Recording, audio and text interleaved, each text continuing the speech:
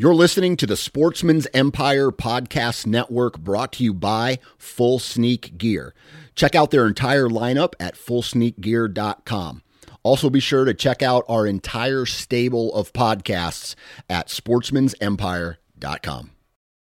New from Moultrie Mobile, the Feed Hub offers first-of-its-kind cellular connection and control for nearly any spin cast feeder on the market. When used with the Moultrie Mobile app, you can monitor feed and battery levels, run feeders on demand, receive alerts when feeders are clogged, and remotely adjust feeding times.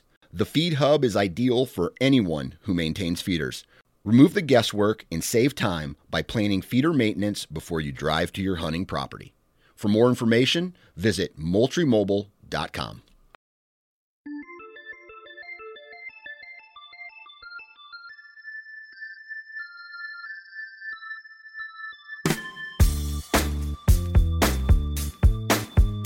Welcome to the Nine Finger Chronicles podcast, brought to you by Exodus Trail Cameras, the #1 podcast for bow hunting product information and hunting stories from across the nation. And now, here's your nine-fingered host, Dan Johnson. Happy Friday, everybody. Hopefully everybody had a great week. I know my week was short. I'm actually recording right now. It's Wednesday night. I took a half day on Thursday, and if you're listening to this on a Friday, that means that I'm in the turkey woods somewhere chasing turkeys with my wife. We have a little secret honey hole that we go to. It's in a river bottom, and every year turkey are in it, and every year we get a crack at them. So hopefully this year is not any different, and we can call them in off the roost and blow their heads off with a shotgun. My wife, anyway. My goal is to use a bow this year, and hopefully I can get a crack at one too.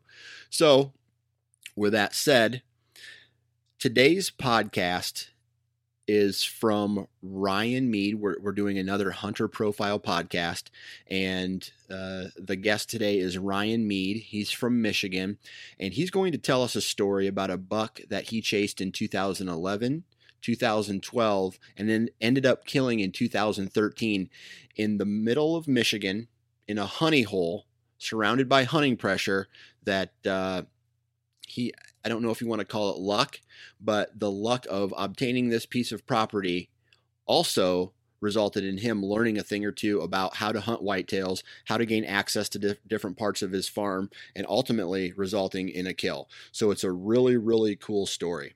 But before we get into this week's podcast, I sat down recently with Matt Klein from Exodus Trail Cameras, and we talked about the positives and the negatives of trail cameras.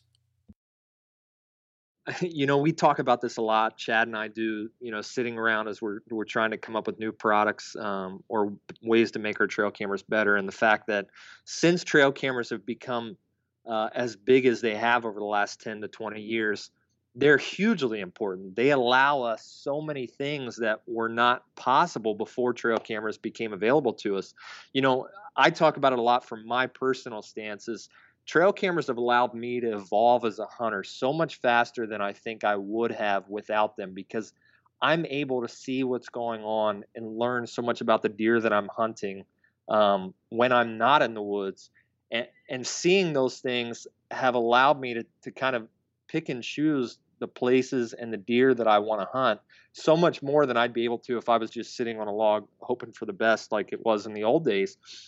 But I will say, I think they do get people in trouble in the fact that, a lot of times this day and age, if we're not seeing that big mature buck showing up on camera day after day, we're hesitant to sit in the woods and wait. And I think there are times when that's kind of come back to haunt me, is the fact that, no matter how much intel we're able to get, no matter how much digital scouting we're able to do with these trail cameras and all the tools that are available to us these days, there's nothing that beats putting time in the woods and learning things that are out there. And I think sometimes we rely a little too much on that data when, sometimes you have to shut that switch off and really go in there and figure things out for yourself. If you guys want to learn more about Exodus trail cameras, be sure to check out their website, ExodusOutdoorGear.com. I'm telling you guys, these cameras are badass, so it's at least worth looking into them. So go visit their website. Now, without further ado, here's Ryan Mead with his story of his biggest buck to date.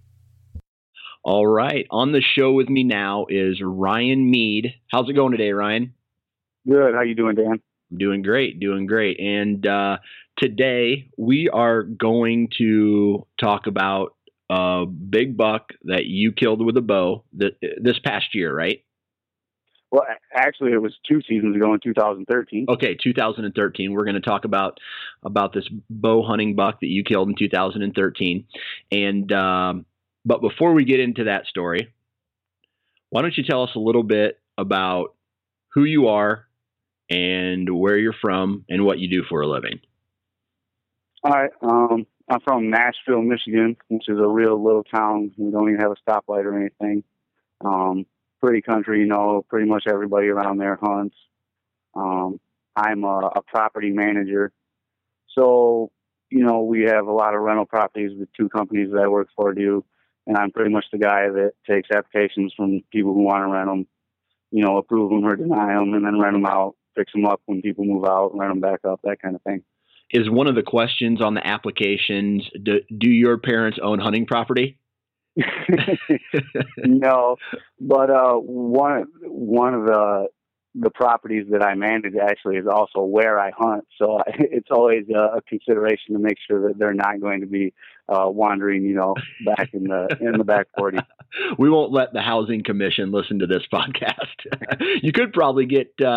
Are you a hunter? Yes. Okay, your application's been denied. I'm sure someone could turn you in for being prejudiced or something against hunters.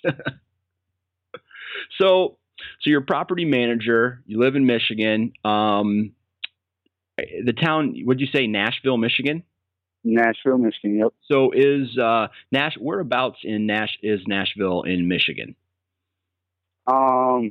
It's kind of in the middle of everywhere. We're about 45 minutes from Grand Rapids, just south a little bit. Okay. So is there a lot of hunting pressure in that area? Oh, yeah. It's lots of small parcels. Like I said, pretty much everybody bow hunts, everybody gun hunts. So your typical Michigan area, because everybody I talk to says everybody hunts in Michigan, like almost everybody. So yeah, every property's got a shack on it as you drive down the road. It's one of the things I always look for when I'm driving. Gotcha.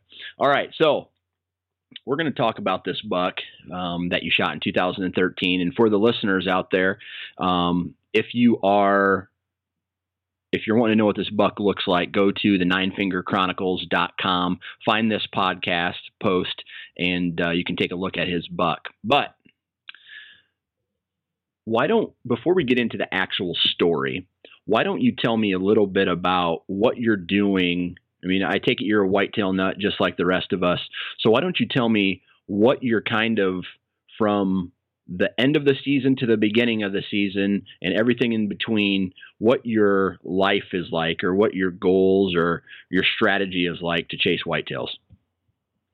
Well, I feel like it changes every year because I feel like I learn new things and I take in new strategies. So it's kind of never remained the same ever since I became serious about it, which was probably like 7 or 8 years ago. I became serious about bow hunting. I gun hunted when I was younger. I killed some bucks on opening day, some 4s and 6s, had a great time, but didn't even know the first thing about hunting mature bucks. Okay. So how did that progress, from seven years ago or 6 years ago to where you are now? How did your pursuit for mature deer progress through the years? Well, it was the day that I started bow hunting. I remember it so clear, like when I wanted to start. It was middle of October, well before I would start gun hunting like I normally did. And one of my friends pulled up in his truck, had a nice big 8-point, bigger than any buck I'd ever even seen in the wild. And it was the middle of October, and I hadn't even thought about hunting yet. And he told me, about bow hunting, and he knew that I had access to a good chunk of land. And the next day, he hooked me up with another buddy. I bought his used bow, and 2 days from then, my original friend was out in my woods helping me put up my first ever portable tree stand. Oh, nice. So what year was it? What was your first bow hunting year? Was it, like you said, 7 years ago? So basically 2009? No, actually it would have been a lot longer than that. Actually, it probably would have been about 2006. Oh, okay. All right. So almost coming up on 10 years. Yeah. So in 2006, when you started hunting, how many acres did you have access to bow hunt?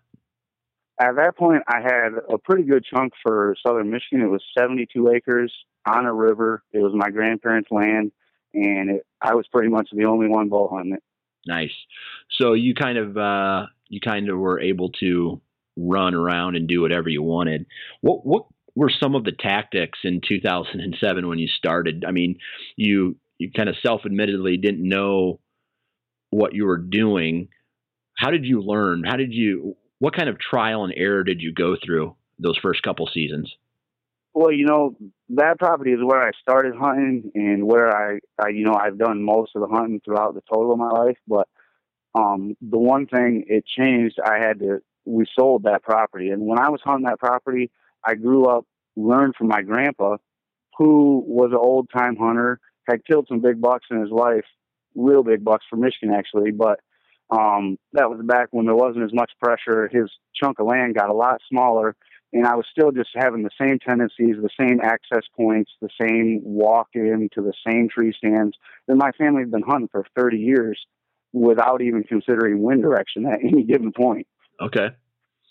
So, and I was just hunting that same way the whole time, not knowing any different until I had to change properties. And then I started reading and learning and started changing the way I hunted.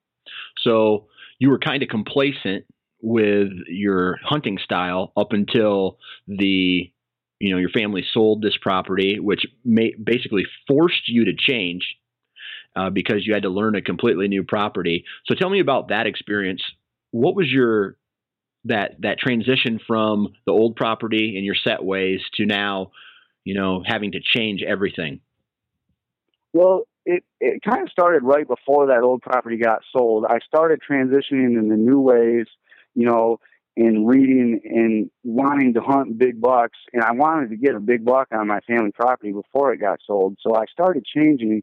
But then it was still hard to break those old habits. So, I should have been parking in a different spot. I should have been accessing along the river is how I would do it now. Right. But I just couldn't bring myself to not park at the barn. We always parked at the barn, So then when that property got sold and I had to hunt a new property, it was all my new, fresh ideas. And I was then able to implement the stuff that I'd been learning and listening to and reading. Okay. So what were some of the biggest mistakes you made in your first couple years, other than learning the wind and access? Anything that stuck out that made you have kind of an aha moment in the timber? Well, you just said it, the wind, but that was the biggest thing. That initial family farm of ours just set up real bad for the majority of winds, but we just still hunted it. So we're walking across the ag field for, say, a night hunt towards the woods, and the wind's blowing right into the woods as we're walking in. And I mean, it just didn't make sense. Yeah.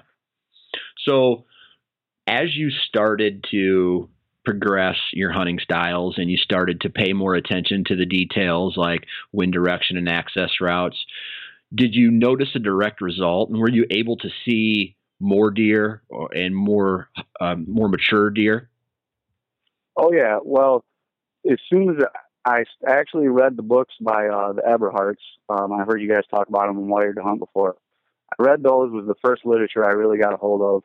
And I implemented some of those tactics on my grandparents' farm immediately. And then I was able to kill my first buck with a bow, and then my first 2-year-old with a bow.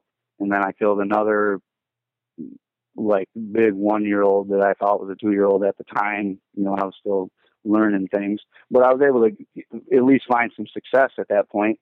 And then I finally did connect on a mature buck actually in gun season on my grandparents' farm, one of the last seasons right before it got sold. Okay. So as you started taking, you know, as you started racking up some, I guess the quote unquote body count for bow hunting, and you started, you know, paying a little bit more attention to body size and maybe age structure and, you know, looking at the details of what makes a mature buck. Did you start to put together a hit list or anything like that before the season started, to say, okay, this is a shooter, this is not a shooter? You know, at that point, it would have been 2011 when I had the first encounter with this buck.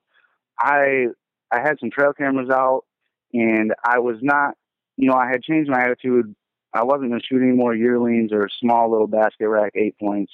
But I wasn't really against shooting a big 2-year-old either. I mean, those still got me really excited, you know, and I hadn't killed a lot of bucks with my bow at that point. So I was kind of, you know, if it was a nice 8 point and it got me excited, I was going to shoot it, was my mentality at that point. And I had some bucks on camera, but, you know, I didn't really have a hit list. There was only like 2 or 3 bucks that I guess I would have shot. And were all these deer that you were chasing on that new farm that you acquired, or was it spread out between different farms? No, it was pretty much all on that property. I had another little property that I had access to hunt, but I didn't run any cameras there. And it was actually the first camera pull that I ever had on this new property that I got a picture of the buck that I ended up killing a couple years later. Okay. So you have, what you said, 2 or 3 years of history with this buck. Well, the first time I saw him was in 2011 and I killed him in 2013. Okay. So 2 full years of history. So explain this property that you started hunting and you started chasing this buck. Why don't you explain the layout of this property? Explain the terrain features, you know, where was the bedding in relationship to the food sources, and maybe was there any water or creeks running through it? Yep. Well, it's pretty ironic, actually. It's actually another chunk of land that my dad owned. He owns the property there with the rental properties, and I knew he's owned it since 2001. I didn't find out until 2010, because I really didn't spend much time up there, that he had also 40 acres of basically thicket and swamp with a horseshoe of woods around it, on the back of the property. And I found that out in 2010. So did anybody hunt that piece? I mean, if you didn't know about it and your dad owned it, was he letting other bow hunters or other gun hunters hunt this little section? Yep, he had another property manager who was running the property at the time, and that guy was hunting it. So even though he was hunting it, you know, it was my dad's land. And in 2010, I decided I was going to go there for Michigan has an early doe season in September. And I didn't want to, in my mind at that time, burn up the better property of my grandparents. So I thought, for early doe, let's go out to my dad's property in Ionia. I've never been there. Let's just see what happens. So me and my friend go there. And the very first sit-in, I haven't even got my jacket and my harness on yet, and my friend tells me to stop moving. There's a buck. And I'm like, you're kidding. And he's like, no, serious. And so there's a little 6-point. And we end up seeing 6 bucks, and the 2 biggest bucks I'd ever seen in my life up to that point, all within the first 2 hours of the sit. And the 2 bucks we seen were a 3 and a 4-year-old, very, very good bucks from Michigan. Okay. So you just found a hidden treasure, a secret, you know, like Shangri-La of deer, so to speak. And so did you have any communication with this other guy who was hunting it, or was he kind of keeping it? Sounds to me like he was keeping it quiet. He was definitely keeping it quiet. I mean, I had interactions with him, you know, throughout, you know, working for my dad and the company and stuff. And it was never mentioned actually that he hunted back there. And when I found out about it, you know, in 2010, you know, it was kind of surprising. And then he was open to talk to me about it. And I was planning on hunting it in 2010, throughout the bow season. But then after we hunted it for early doe and I came back to do another scouting, I just wanted to figure it out a little bit, even though I knew it was, real close. You shouldn't be bumping anything, or trouncing through bedding areas. And as I show up on a Saturday to scout, this other guy is actually scouting as well. And he's got his quad parked right down in the middle of the bedding area. And I could tell right away that any mature buck that I had seen would not be hanging around. He was basically driving his quad in the same area these bucks were coming from. And I just knew that, it would kind of be a waste to waste my time here hunting against this guy. Okay. So you kind of, instead of maybe having a conversation with him like, hey man, I don't care if you hunt this property, but you got to park your four-wheeler somewhere else because you're bumping all the deer out of it.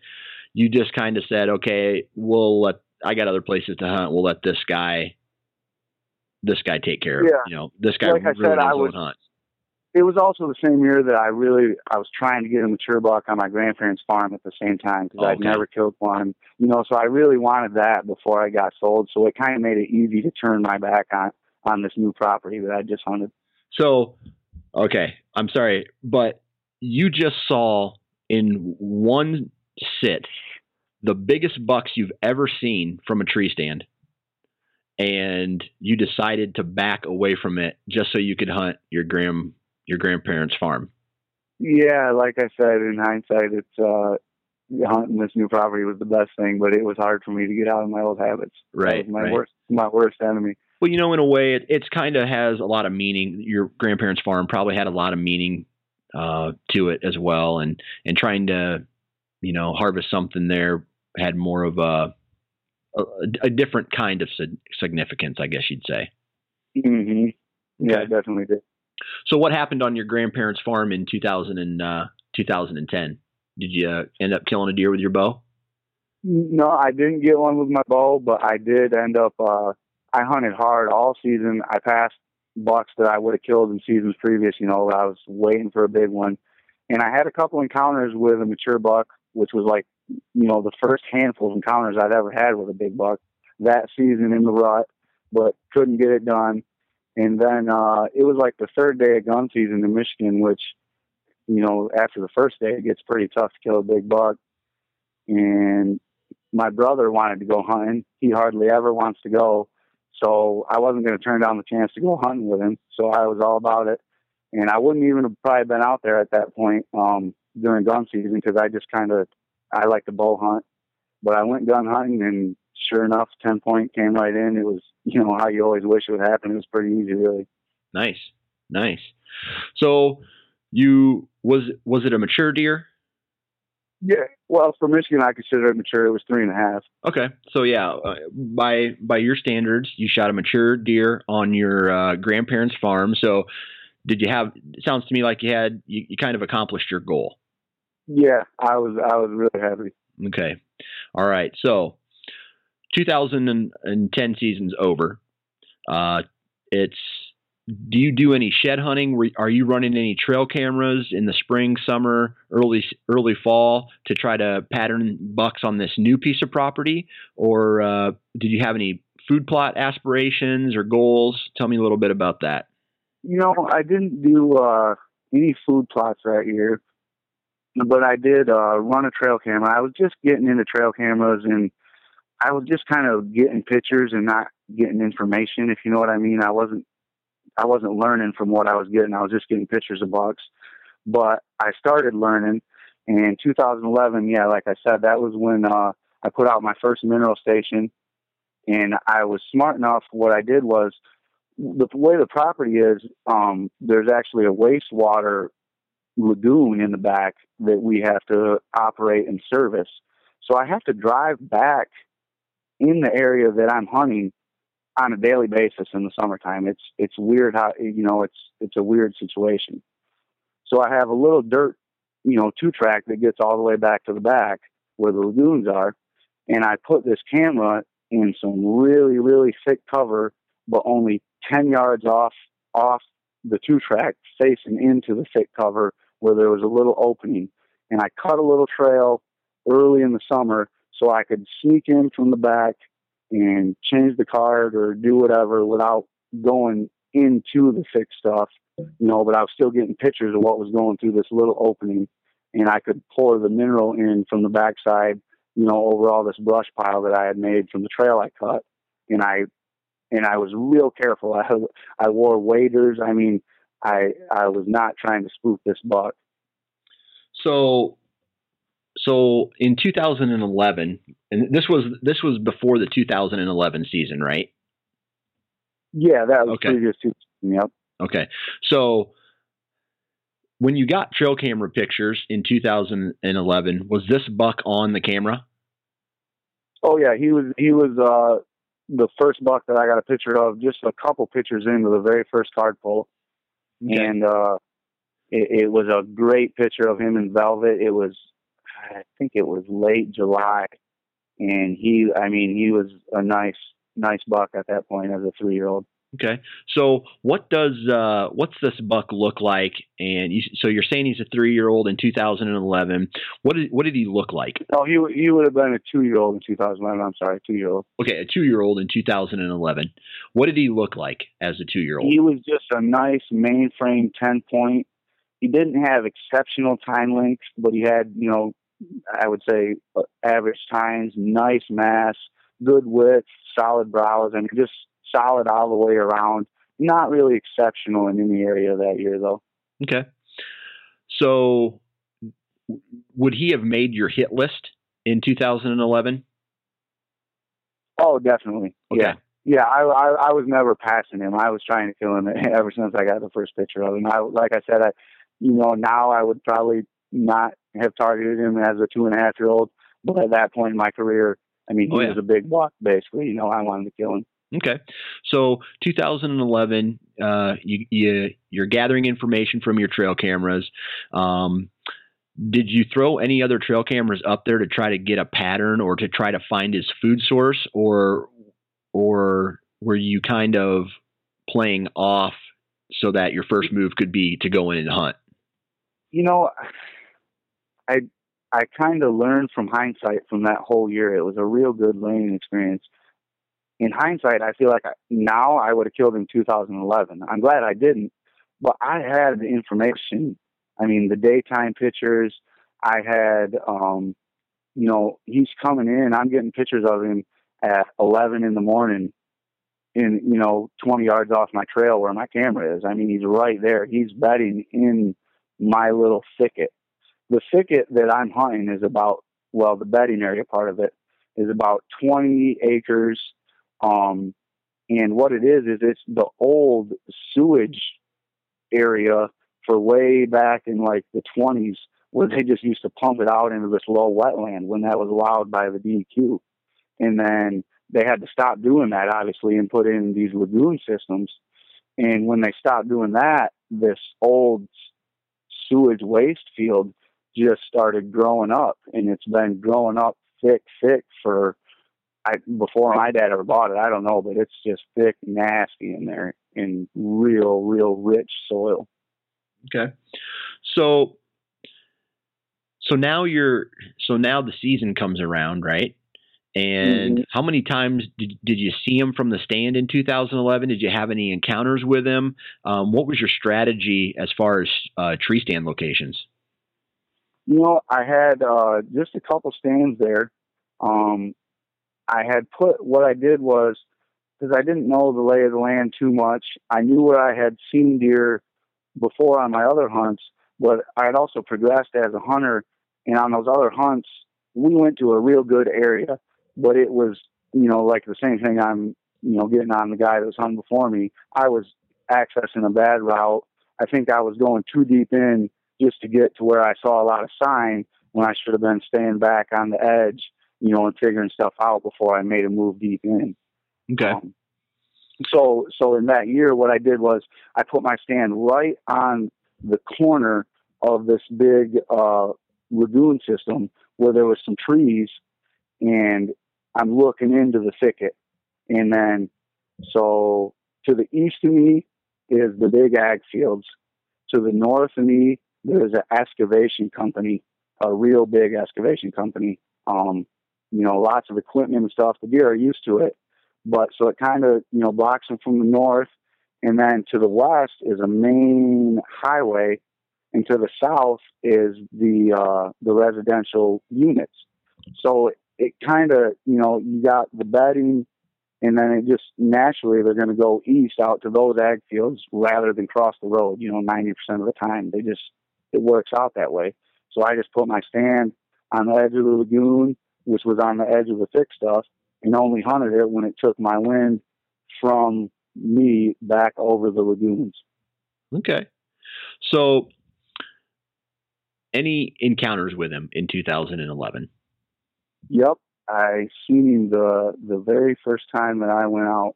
What was the date? It was October 6th. October 6th, and you saw him right off the bat. Was he still in a pattern of, bed to, I take it he was still in a pattern of bed to food? Yep. Like I said, it was my first time out. I waited for the right wind to go hunt that stand, and the stand was right off the edge, and you could see real far out over the stick stuff, but it's like 8 foot tall, so you can't really see the deer. Sometimes even when they stand up, you just get glimpses of them moving until they get closer or get into some of the more open areas. And the first time I hunted, the deer actually just appeared. I'm sitting there in my stand looking, and then all of a sudden he's right out there in the bedding area, about 150 yards out. Just must have stood right up from his bed. Okay. So by the time you saw him, he was already well on his way to one of the ag fields, right? He was just kind of milling around, browsing in the thicket area. There's all kinds of different, browse in there. And he was working his way towards the ag fields. Okay. So let's talk about, when you saw him there, did you say, okay, I just got to sit tight, or, hey, I got to move my tree stands? No, I just sat tight. I don't know. I just felt like it was a good spot. He didn't come my way that night, but I felt like it was, a good possibility he could come by there. Just the way the land works, the lagoon also acts as kind of like a pinch point because it's all open grass around the lagoon, and they're big. I mean, they're, 450 feet by 200 feet. There's two of them side by side. So they pinch right around them, and I got my stand right on the corner. And, I mean, it just seemed like logically at some point, if he was bedding in that thicket, he was going to use one of them. I mean, there was some nice trails going right in front of my stand. So I thought, inevitably some point he'll come here. Okay. Any other encounters with him in 2011? I never seen him again. Never saw him again. Okay. Did he show up on any trail cameras? I didn't really continue to run them that year once the season started. I kind of just stopped, and I knew the buck was in there. I wasn't that confident in my ability to run them without ruining it, and I knew that I kind of had a good buck that I didn't want to bust out of my bedding area. Yep. So I just stopped running them. Okay. All right. So you didn't see him in 2011 after that October 6th encounter. What about after the season was over, after gun season? Did you do any shed hunting? Did you do did you put your trail cameras back out? Tell me what happened between the end of the 2011 season and the beginning of the 2012 season. I did go out and do a little shed hunting. We scouted a lot because I really hadn't scouted every square inch of the property at this point. It's so thick. I mean, it was a chore to get in there and scout through these briars and stuff and really see where they were bedding. But I started to get a better grasp on that kind of thing. I didn't find any sheds, however. I didn't run my cameras in the late season or after the season or anything like that. But I did put up a couple more stands. Okay. So did you have any encounters with the other hunter, and did you think that maybe he was the reason why this buck disappeared? Well, no, I didn't have any other encounters with him. Actually, I didn't get to that part, but he no longer was hunting there in 2011. Okay. So that's why I went ahead and started hunting the buck a lot harder, along with the fact that I had lost my grandparents' property. Okay. So now you kind of had run of that 40 acres. And were you the only bow hunter there, or was there any other guys? I was the only hunter at all with permission there. One of the issues was that year, the other guy had let a lot of other people hunt, and not just himself. That was another reason why I kind of gave up on it. I mean, there was 5 or 6 guys running around on 40 acres, and that was just the guys with permission. And there was a lot of trespassing issues to deal with as well. It was really surprising that this buck was living on this property. Well, I tell you what, think about it. And I've had some encounters with some giant deer over the years as well, playing off of other hunters. So these hunters, they don't make it a secret that they're coming in and out of a timber. You know, they're probably not as scent free as they probably could be. They're not taking a good access route to a crappy stand location. So the deer know exactly where these hunters are going, and they're flanking their position where they have the wind in their favor, or they're just heading the complete opposite direction. So yes, it's safe. That piece of property is safe because they have the advantage over the humans. They know everything that's kind of happening. And one of my favorite tactics as a whitetail hunter is, if I know where another hunter is at and I'm getting trail camera pictures of a mature buck in the area, I'm flanking that hunter and trying to cut off the deer that are trying to circle around that particular the other hunter that I have to share the property with. You almost use them as a funnel to you. Exactly. You figure there's a buffer around them that the deer aren't going to go after a certain point in the season when they learn that these other hunters are there all the time. Exactly. You hunt that buffer. Yeah, I've learned to do that. And the best part about that whole thing is, those guys, and that's why I like to do a lot of run and gun hunting, but those guys, they're in their same exact stand locations that they've been in for however, 10, 20, 30, however many years they've been hunting that property. That's how long they've had their blinds there, or their stands there. All right. So nothing in 2011, no sheds. Did you do any type of scouting before the 2012 season to maybe try to find a better access route or better tree stand locations?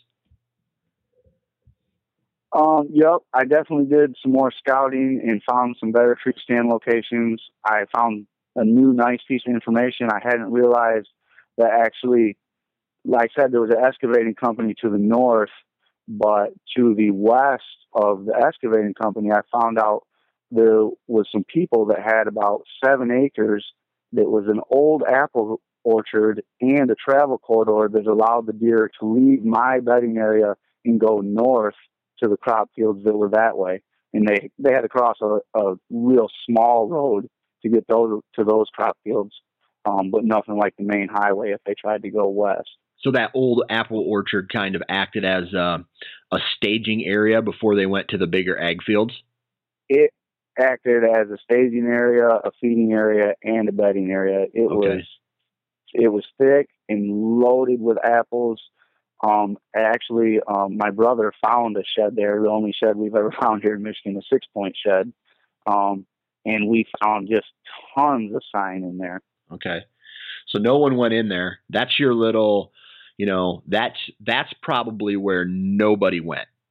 People were coming in and out of your area, even though it was real thick and nasty. The deer were using it kind of as a bedding area. So what was knowing this piece of information, what was your strategy going then into the 2012 season? Well, I got a lot more serious running the trail cameras, and I put a stand up on the northeast corner of our property that I could hunt with my wind blowing out of the southwest to the northeast back to the excavating company where I didn't think the deer would be coming from. And it allowed me to hunt the main trails that were leaving my bedding area and heading north to the apple orchard. I was real excited about that stand. It was tricky access, but I had, I mowed a trail to it. I raked it long before the season and sprayed it, for 150 yards. So I could get through this tall grass area. It wasn't a bedding area. It was like canary grass. Once it frosted, it just laid down, and the deer, they didn't want anything to do with it. But it was real noisy if I had to walk through it to try and get over to this different area. Okay. So you did that. You were running trail cameras. When was your first, did you get any pictures of him in the summer before the 2012 season? Yep. I got some good velvet pictures of him that year. I got hardhorn pictures of him all late season that year. I guess I skipped over the encounters of the season, but yeah, I got a lot of pictures of him that year at different spots throughout my farm too. Okay. So going into he's all over that area, and you kind of got this new piece of information about the apple orchard. So you're putting the pieces of the puzzle together. I guess, when was your first encounter? Did you have an encounter with him in 2012? I mean, you had way less hunting pressure on this property. You're kicking people out. You got one less hunter. You're the only hunter. You got you found this new information. Did you see him more than one time? Did you see him at all? Yeah. Yep. Actually, 2012 was a really cool year. Again, the first time I ended up hunting ended up being October 6th. And I was actually hunting the same stand that I hunted in 2011. I had tweaked the stand a little bit, though, and I had blocked off my downwind. It was only 20 yards. They could sneak behind me, but I blocked that off with a brush pile. So the trail has, went around in front of my tree now. And I got a buddy with me, actually. He's filming for me. And we're sitting there. It was a beautiful day.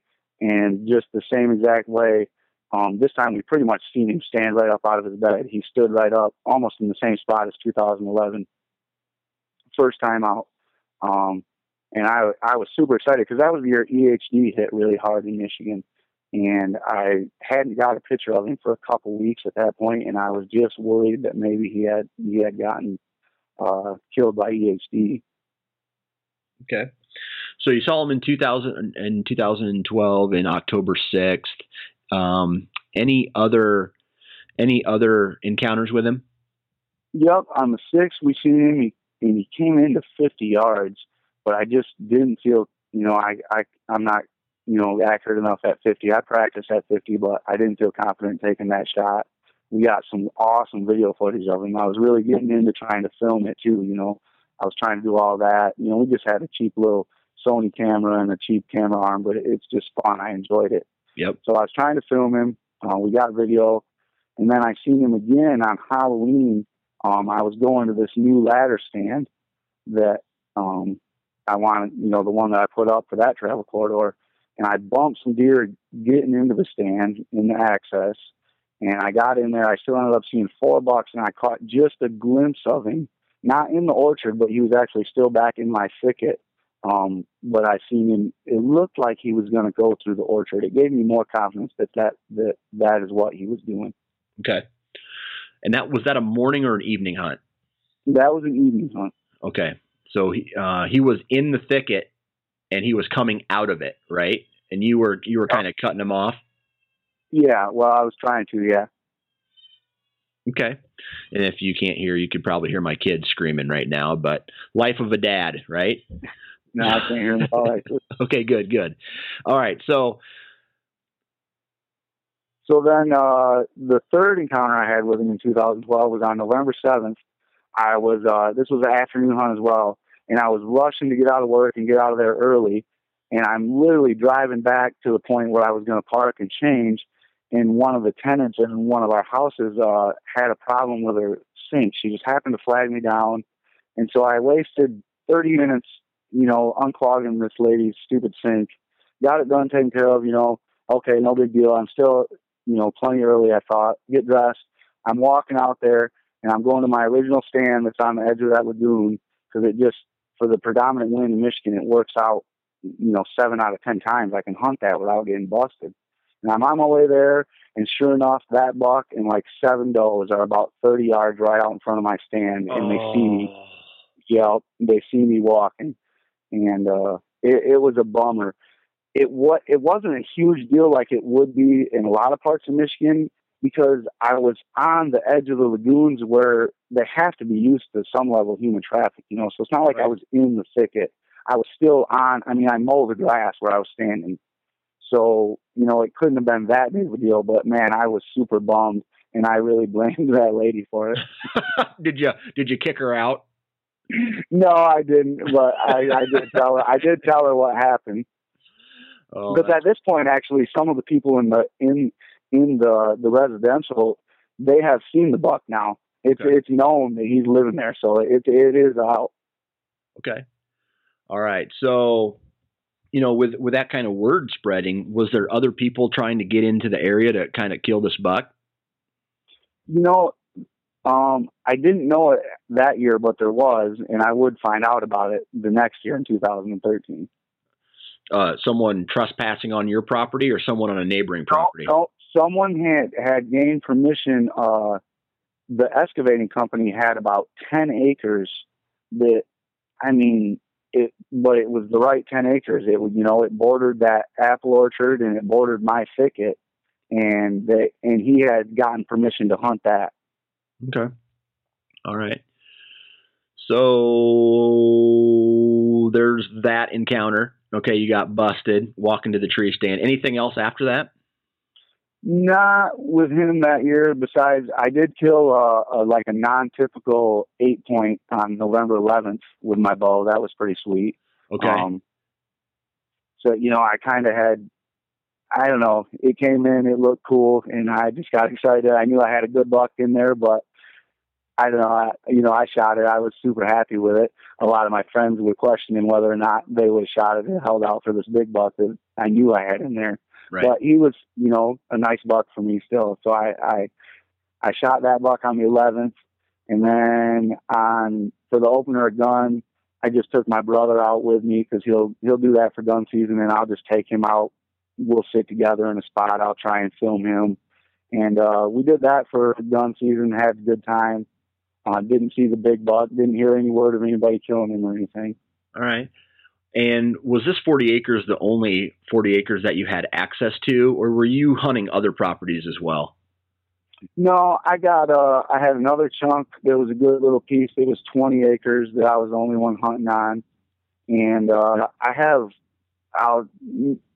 friends that I'll go, get a hunt here with them because, I help them trim all their tree stands or, do something like that. And we'll kind of hop around with each other when it works out to not put pressure on certain properties when we know we're hunting a big buck somewhere. That's right. Okay. All right. So gun season passes, no more encounters with him. So now that this buck's in there, he's a regular. I take it you're getting pretty excited. I mean, did you have any trail camera pictures or evidence of him after the gun season was over? I got pictures of him. I got pictures of him in late season, January. It's so crazy. In the pictures, I'll send it to you. You can see the houses a couple hundred yards in the background. And but I got pictures of him in late season. One of my friends who is good at killing big bucks, he gets on me that I didn't kill him in that late season because, you get him on a feed pattern late season. It's a good chance to kill him. But I didn't even really hunt him that hard in the late season. I think I only went out 3 times with my bow. Okay. But then I was really reading a lot. You guys had started the podcast. I was watching Midwest Whitetail. I was really trying to gain knowledge and step up my abilities. Okay. And then, so what I did was I went to another guy who owned a house that bordered the apple orchard. His house bordered the apple orchard to the west. So it's 2 properties to the west of the excavating company, but also straight north of mine. But all he has is a yard, like 1 acre. But what I did was I took your guys' advice. I went over there. I met the guy, and I got permission to park in his driveway, and now I have a new access point from the north. Bingo. Yep. And that was real game changing and as things unfolded. But not only did I get a new access point, I got a new stand on the corner of his yard that I could hunt with any wind, blowing out of the southeast, Okay. Back to the northwest. And it's blowing right at his house. And then I get to hunt the whole apple orchard in my whole little strip of woods and thicket, undisturbed, without accessing through it, nothing. It was another great spot to hunt where I could hunt repeatedly without getting busted or educating any deer. Okay. So not only did you got a new stand location out of it, you got a new access point to your property. Mm-hmm. How many tree stands did you have access to through that guy's yard? It really only gave me access to the original ladder stand is what I was getting it for. That ladder stand that I had bumped deer getting to the first time, even though I had made a nice trail, I put the effort in, but it still wasn't the right way to access it. Yep. Coming from the north gave me totally different access. And the way the topography is, there's a little ridge on my property and then a bench and then my thicket. And I walked the back side of the ridge, and the deer would either bed on the bench or the thicket, but they were out of my view either way because I was on the back side and down in the bottom of that ridge where it was just park effect woods. It wasn't anything in there. Okay. So trail cameras, the summer of 2013. I take it he showed up. Yeah, I ran 4 cameras on the 40 acres that summer, pretty much covering each kind of corner that you would leave from or come in from. And I put one, it was a great spot for a trail camera off the back of that guy's yard. And I put a mineral station there, and I was still getting pictures of him at the original camera site from 2011. And so I'm getting pictures of him on every single side of the thicket. And I'm getting daytime pictures of him at all 4 of these sites that are, all the cameras, the farthest distance between 2 of them was probably 400 yards. So he was an active deer. He was active, but he was active in that core area. With the hunting pressure around there, I can't believe that he was just wandering around every other property like that. Right. He was living on. I knew that I had a special situation where this deer, it wasn't leaving my property. I kind of felt the pressure that this is a once in a lifetime deer in Michigan. You got a perfect scenario to kill him. You patterned him. I felt like I had to get it done. It had become an obsession. It was, my girlfriend knew not to. I don't know. It was just a big deal to me. Everybody knew about it. Okay. So when was your first encounter with this buck in 2013? 2013. Well, I had awesome velvet rut. He had blown up massive bucks. And so I was super excited. He was running with 2 other real nice bucks as well, actually. And the first couple hunts were just uneventful. But then finally, a couple weeks, I think it was 10 days into the season. I don't remember the date on this one, but we got a north wind, and I had also set a camera finally, or a stand at my original camera site on the edge of that thick stuff where my trail was, and I could only hunt it with a north wind. So we finally got the north wind, and I knew it was risky because I had gotten pictures of this deer I'm 1 in the afternoon at this camera site. He's bedding, I know, within 75 yards, Yep. And, but I'm like, man, I'm going to make a move. I've been watching this deer. I know where, I can get in here.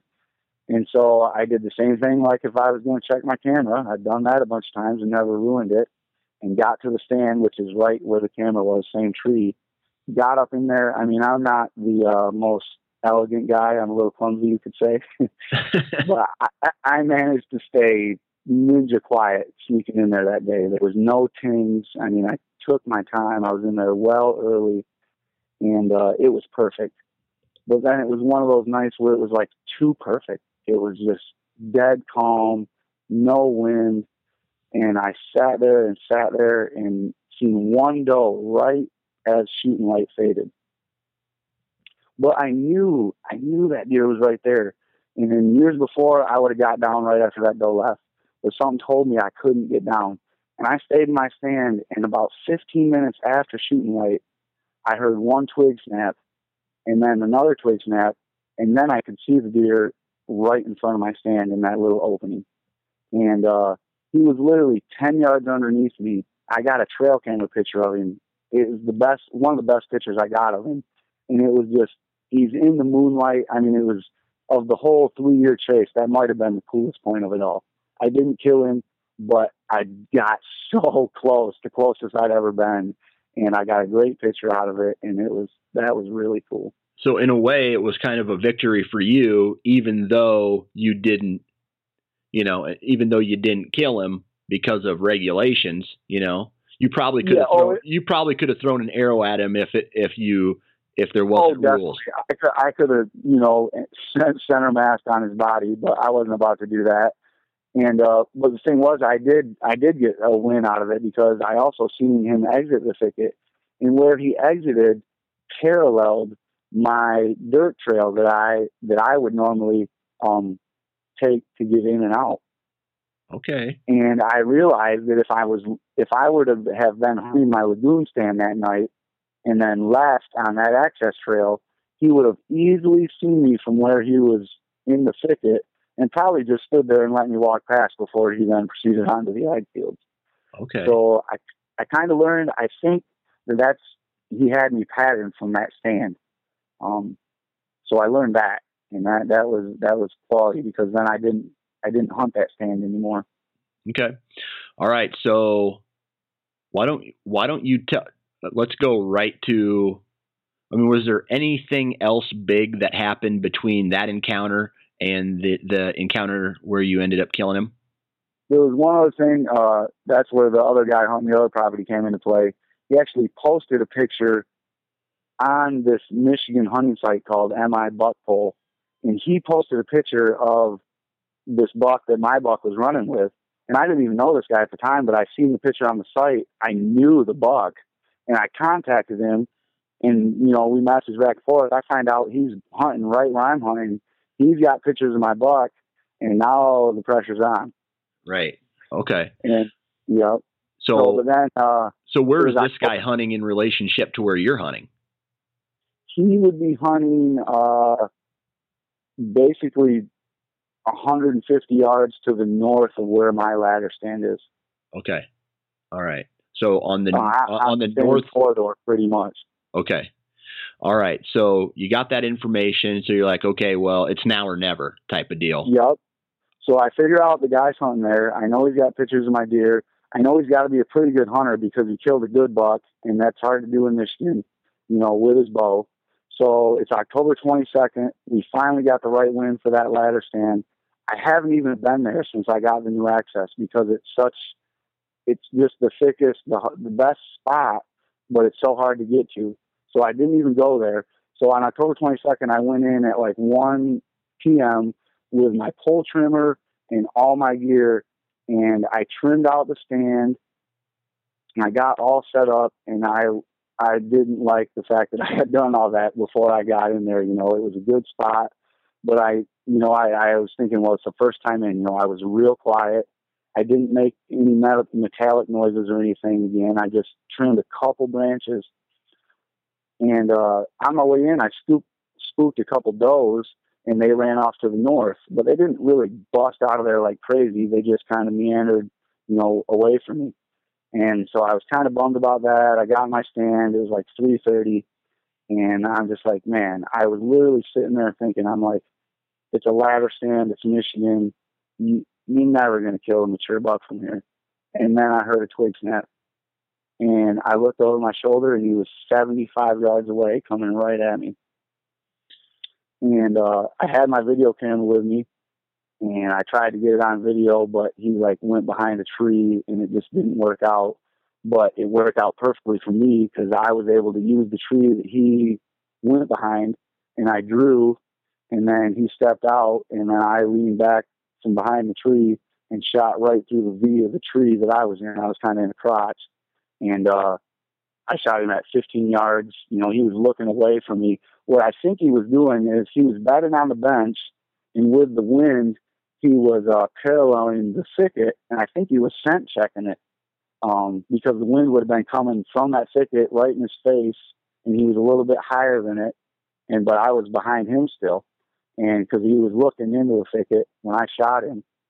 Drilled him, thought I did anyway. It's not even 4 o'clock in the afternoon. There's still 3 hours of daylight left, and I just smoked the best buck I've ever seen.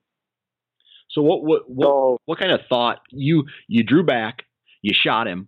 What kind of thoughts were going through your head when you released the arrow? You knew that it hit him, but you were kind of unsure. What was going through your head? Well, I was pretty confident because right before I shot him, I mean, I settled myself and I said, make this count, you know, because he was looking away. I told myself, you have time. And I tried to put a good shot on him. And I know I hit him pretty good. I heard it hit him. I seen it hit, you know, in the vital area. But I wasn't 100% on it. You know, you're just apprehensive. It's a monster buck. It happened quick. And then so my good hunting buddies that knew I was hunting him, I waited an hour. They drove up to my farm, which is like 45 minutes from where they're all hunting. They all left their tree stands, my 3 best hunting buddies. And they came up and, you know, we looked at my arrow. It's been 2 hours now since I shot him, but still an hour before daylight or before dark. We find my arrow and it looks like it got about, you know, 10 inches of penetration, but it's broke off. There's not much blood. And we start trailing where he went, and we went like 25 yards, and we haven't even really found but one drop. And I know we went back into my bedding area, and nobody's going to bump him out of there. So we're debating, you know, do we turn around? Do we go back? What do we do? And I just kind of got down on my knee a little bit so I could see under the vegetation down this deer trail, and I could see white about 75 yards up in front of me, a white belly. And it was him, and it was pretty surreal at that point. I ran up to him, and it was pretty awesome recovery. So what did this buck end up scoring? So we kind of have an idea what did you score him? Yep. I never had him officially scored. I had all my friends kind of rough scored him together. I don't think they want to give me any extra inches, trust me. Yeah. And he scored 154 for what they got. So he's a 150 class is what I tell people. Okay. Well, I tell you what, the picture of him, he looks bigger than 150. He's a stud. Yeah, he's a monster. His mass is what really sticks out when you see him in person. I mean, it just carries all the way through. And, yeah, he looks nice. I'm looking at him right now on the wall. So do you have any, for that particular, I mean, so success, you kind of know how to hunt this property. Do you have, so now you said this buck was running with a couple other good bucks. Do you have another buck that you're kind of already switching to for this upcoming season? Well, that was 2013. Then 2014, I didn't kill anything. And 2015, I didn't kill anything either, but I was able to get my brother his first good, 3-year-old 8-point here in Michigan in gun season, which was just as rewarding for me. And then last year, I killed a nice 8 that I had trail camera pictures of preseason. I actually shot him and wounded him on the 13th, and then shot him again on the 14th of November, the day before gun season, and I killed him from the same stand, my same original stand on the edge of that lagoon. And but now this year, I have another 8 that I now, as long as he's back, this will be the 3rd year that I've been chasing him, and I know he's at least 4.5, which for Michigan is really mature here. So it sounds like you got a honey hole. That's pretty awesome. Yeah, and man, I stumbled into it because also after I killed my big buck that year, I really didn't hunt for like 2 weeks, but it was October 22nd when I killed him. The rut hadn't even really started yet. I had another buddy that I brought up, and on his birthday, he killed his first ever nice 8-point also out of that same stand on the edge of that pond. Perfect. That's awesome, man. Yeah. Well, I tell you what, let me, say congratulations to you, and let me be the first to wish you good luck in 2016, man. Hey, thanks a lot, Dan. I appreciate it. Again, and thanks for coming on the show and sharing your story. Sweet. I appreciate you having me on. First off, I want to thank Ryan for coming on the show and sharing his story with us. It's a pretty unique story, and that just goes to show you that if you want something bad enough, you will find a way to go get it, and that can be either in life or that can be in deer hunting. If there's a buck out there and you want to kill him, you will find a way to kill him, whether it's more hours in a tree stand or less hours in a tree stand or knocking on a couple doors to find the right access to a piece of property.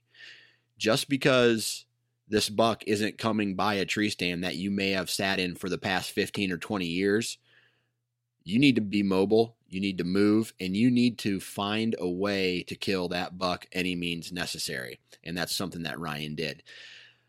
So congratulations to Ryan on an awesome story and an awesome buck. Make sure, if you guys want to see pictures of this buck, go visit the ninefingerchronicles.com/podcast. Find this particular podcast, the Hunter Profile podcast with Ryan Mead, and you can take a look at the pictures. Now, also, I want to send a huge shout out to all of you guys for listening. Thanks for tuning in. If you want more from the Nine Finger Chronicles, be sure to check me out on Twitter and Instagram and Facebook. Also, once a week, we're trying to do some type of live feed, which will also be on Facebook. And I'm calling it the BS sessions, the Nine Finger Chronicles BS sessions. And what that is it is a live feed that I'm doing with a guest or by myself. It's not scripted, it's not rehearsed, and it is off the hip. And sometimes it can turn out really good, and sometimes it may just turn out like dog shit. But that's the reality of it. That's the kind of person I am, I guess. Anyway, it's all about deer hunting or hunting in general or Western hunting. I mean, it can be about anything. So make sure you guys keep an eye out for that. Last and definitely not least, I want to send a shout out to Exodus Trail Cameras for partnering up with this podcast, believing in what I'm doing. And I just want to thank you guys for that. The guys from Exodus, Chad and Matt. Other than that, hey, have a great weekend. If you're out turkey hunting, be safe, and let's blast some beaks, so to speak. Hey, that was dumb. I'm sorry. I'm just gonna slowly, awkwardly back out of this podcast like I've just said something really stupid to an attractive woman at a party.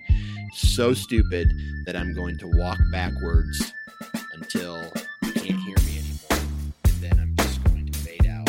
And then I'm going to say, and remember to wear your damn safety harness.